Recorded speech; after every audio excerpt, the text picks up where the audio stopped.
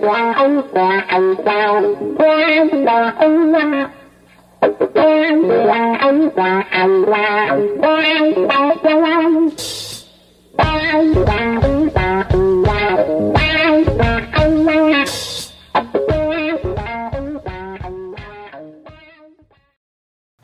I'm Jason Scoris, and welcome to another episode of Dispatch from the Zombie Apocalypse. I hope everybody is doing great.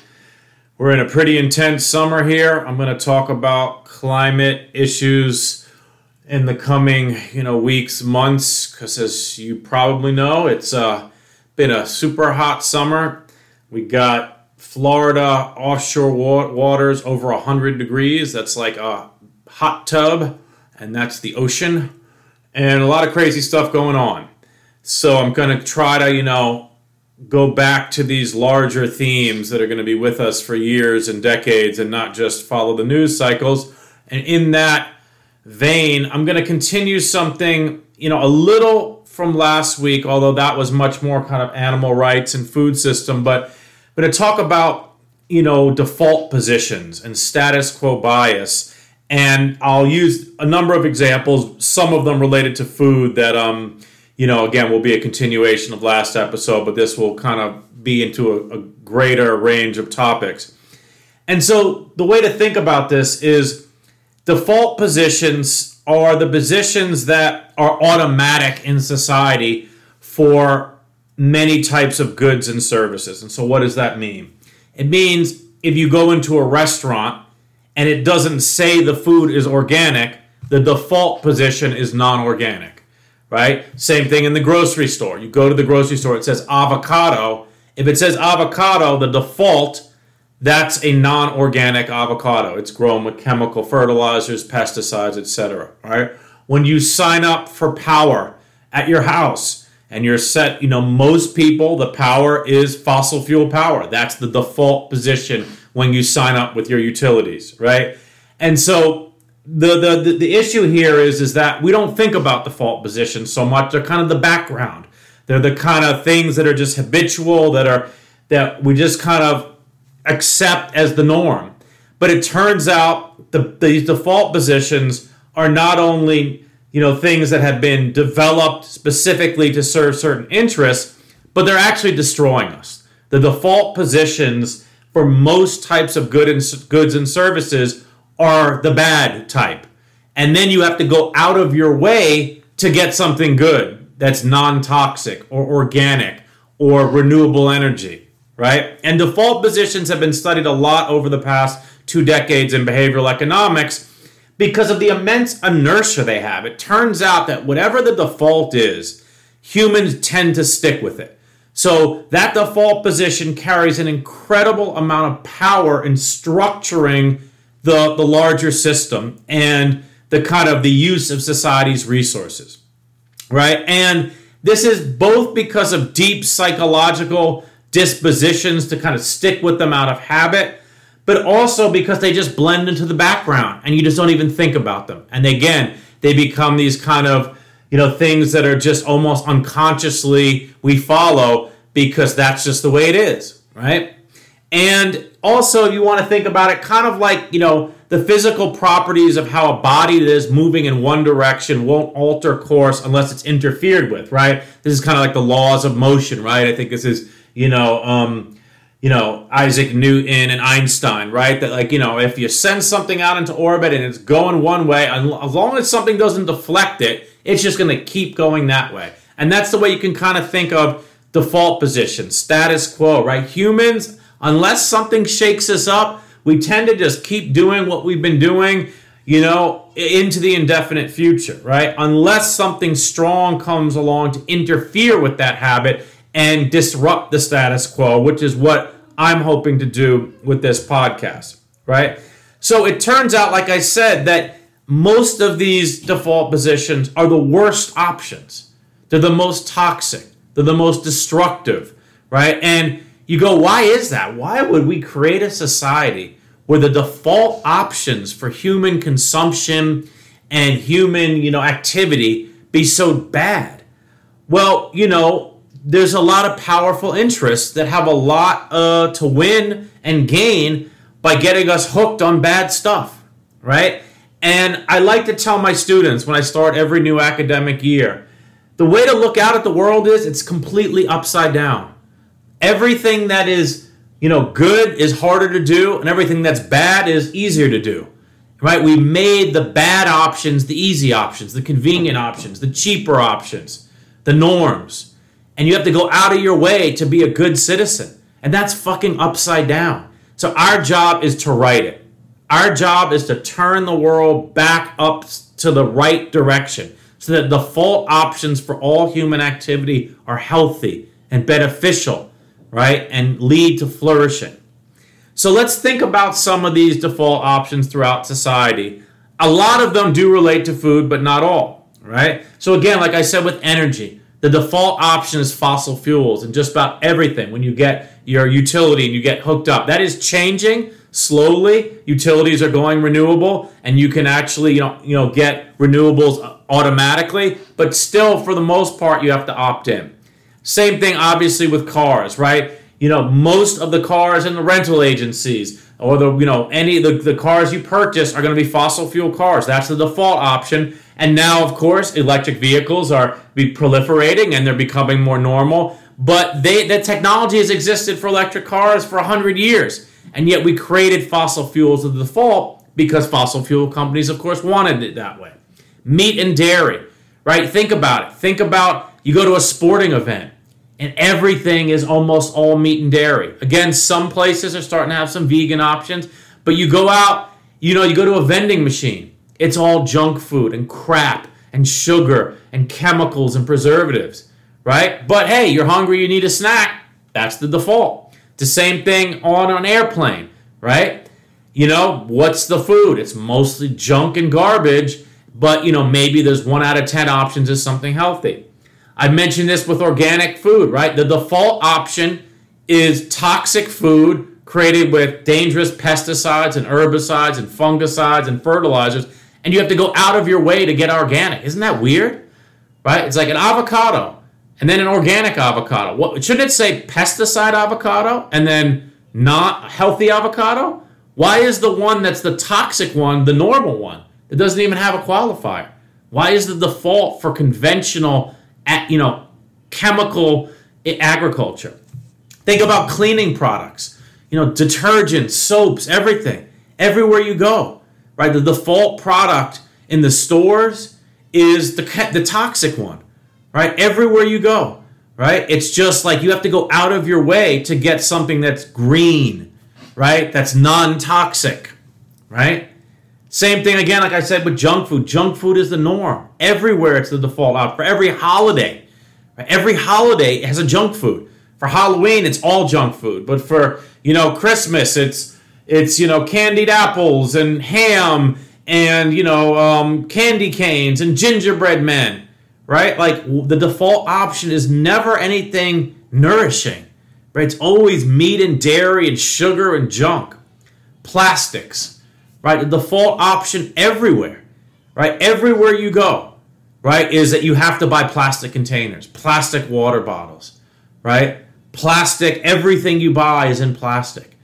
Right? And you have to really go out of your way. If you don't want to consume lots of plastic, you have to go out of your way. It is hard to not, consume a lot of plastic because that's the default option for all packaging, right? So again, these are some of the examples. There's many more I'm sure you can think of. But the reality here is that at this juncture, a lot of us were stuck with this, right? We're stuck in this kind of muddle of all these toxic default options. So after the break, I want to talk about changing them to ones that are restorative or at least not so bad.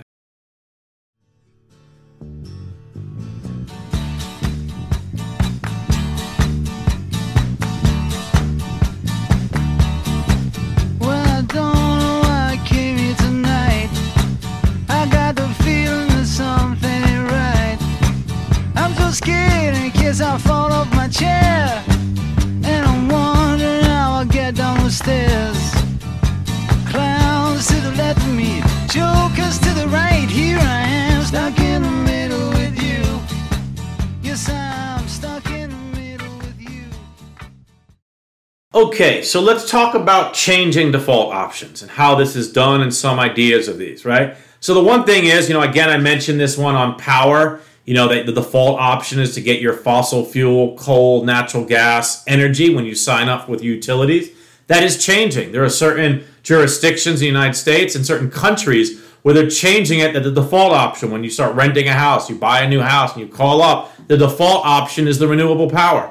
Right? And it turns out that when the default option is renewable, even if it's a little more money, most people stay in it. Very few people are going to go, no. I want to save $10 a month. Give me the dirty power. Right? But however, if you were in the dirty power, it's easy to procrastinate and not go, I'm not, I'll call next month to change it. Right? But green power, now the default option. Right? Changing food defaults is huge things there. So menus in hospitals. As someone who has had a bunch of surgeries these last few years, you go in these hospitals and it's just junk food and nastiness. And this is where you're healing up, where you're trying to get well, and they're feeding you junk. The default option is junk. How is that so? Well, some hospitals are getting wise to this. They're making the default option a really delicious plant-based meal. And then you can order your sausages or your burger if you want. But the default option is plant-based and healthy, and turns out most people stick with it when that's the default. They're seeing this with vending machines, right? We're seeing vending machines switch to healthier options, having some healthier snacks. And it turns out people are into it. People don't go out of their way to get junk food. But hey, if it's the vending machine only has junk food, that's what they're going to get. We're seeing this in menus in restaurants where they're saying, why are we going to put the vegetarian stuff all on a page in the back? That's going to make it seem like, hey, if I'm not a vegetarian, why do I want to go look at the vegetarian menu? Let's just put it in, make that the top of the list of all the entrees and after. Just put the vegetarian stuff, the plant-based stuff in there. Turns out that increases consumption of it 15-20%. Just changing the menu placement, making it more normal and more kind of the default, not a separate category, right? People are looking in the circular economy. They're saying, let's make it the default that producers have to have what's called extended producer responsibility, right? Which is you have to recycle or reuse or recapture your waste stream. So that makes producers go, okay, we're going to make it much easier to take things apart and recycle them. We're going to make it so that we're going to collect it from you. We're going to make the parts less toxic so that we don't have to then collect toxic materials on the other side. So we're seeing this kind of holistic view on the circular economy, right? Now, there's still a lot of work to be done on this. We're at the very infancy of kind of changing the default options in society to things that are more sustainable, right? But before I get to the antidote here, I want to add that defaults operate in many ways, as well on a kind of cognitive level, right? It's not just products, right? We are born into these deep cultural webs that inform our consciousness. And it's actually even before we're born, right? They act us on very powerful ways, right? We grow up absorbing all sorts of norms, whether it be that real heroic men are supposed to be fighters and warriors, or that non-human animals are here for our enjoyment, and we should go to zoos and aquariums to just see them in cages because that's how you learn about them. They're here for us. We can do what we want with them. We can point at them and go on rides and stuff, right? So we absorb an amazing amount of default positions that then form the basis of our entire worldview. So it's not just products and consumption. It's much larger than that. Obviously, religion for most humans forms the basis of their value system, and the many horrible things this does to people's consciousness is a topic for another day. I've touched on it over the years, and I will return to it. But the point here is that default options and baselines are ubiquitous throughout all aspects of our lives, right? And in evolutionary terms, they were probably useful, right? These kind of baseline norms, default options, probably allowed us to simplify reality and form habits, many of which were likely useful for our survival. So I want to be clear here, having, default options, having status quo bias, the fact that it's so hardwired in it, it probably was good for our survival, right? We formed habits based on experience that increased our likelihood of success and living to see another day. So maybe one of them was don't eat mushrooms unless, someone knows they're really, that they're okay. That someone's smart who knows. Because, hey, we know a lot of people die from mushrooms. So kind of mushrooms don't eat, right? That became a kind of a default. Or maybe it was, at night, if you hear something move outside your encampment, wake up and be alert. So we're really quickly to wake up, right? Because that could be a predator or it could be another tribe. So whatever, the point being is we need things that are simplified to make us get through the day, right? There's a lot of stuff going on to survive as a human, especially, in earlier times. The point being is that, though, that's not really the case anymore, right? Most humans live in pretty safe, controlled environments where these default options that probably helped us survive over the millennia are now being utilized by powerful interests to get us hooked on stuff that's actually bad for us, right? And so again, whether it's the fossil fuel interests or the junk food or the meat and dairy or the chemical industry, the plastics industry, there's a lot of industries that are taking advantage of what we're hardwired for and then plugging in their own product, and it works because, again, of that base hardwire infrastructure that human beings have, right? They've created these defaults to make money and control people, and our own inertia is their greatest asset, right? Our inertia, not changing, not doing things differently, is the greatest asset to these powerful interests. So I'll come back with the antidote right after the break. To everything, turn, turn, turn. There is a season, turn, turn, turn.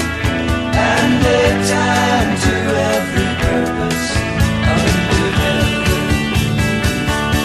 A time to build up, a time to break down, a time to dance, a time to mourn, a time to cast away stones, a time to gather stones together. Okay, so for the antidote today, I just want to note that once we start to understand the power of default options and we kind of get an understanding of kind of the language and how they operate, you'll see them everywhere. Your whole worldview will be different. You'll go, why is that the default option? Why, when I enter this place, am I automatically assumed to do this? Or if I buy this product, they automatically enroll me in this setting.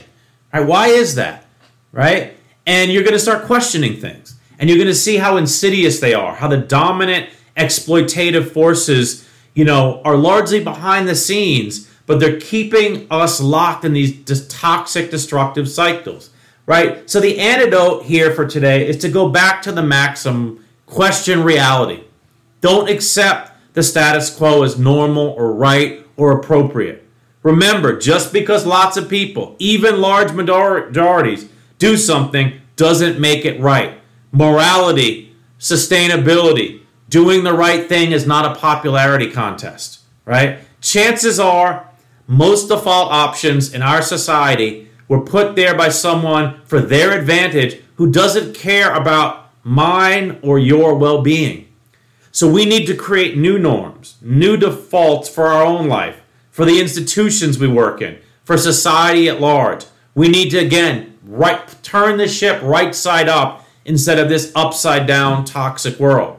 So I just want to end on a small example from my own life where I changed the default option in an institution I work in. Right, so I work in a graduate program here in Central California, where every spring we have a graduate reception. There's about 1,600 people attend. This is the students plus the faculty, staff, and all the family and friends. And we worked for many years to try to improve the kind of quality of the food at these events. And we were increasing the plant-based options, sustainable options. And then one day the administration said, you know what, let's just go 100%. I had kind of been advocating this, but didn't think they wanted to go 100%. And I was like, amazing, let's go 100%. And we looked around and it turned out that, to our knowledge, we would be the first college in the United States to have a plant-based vegan graduation reception. That it's never been done before. So we presented this, the administration presented this to the students, and the students flipped out. Now, mind you, the food at these receptions had been disgusting, mostly, for forever.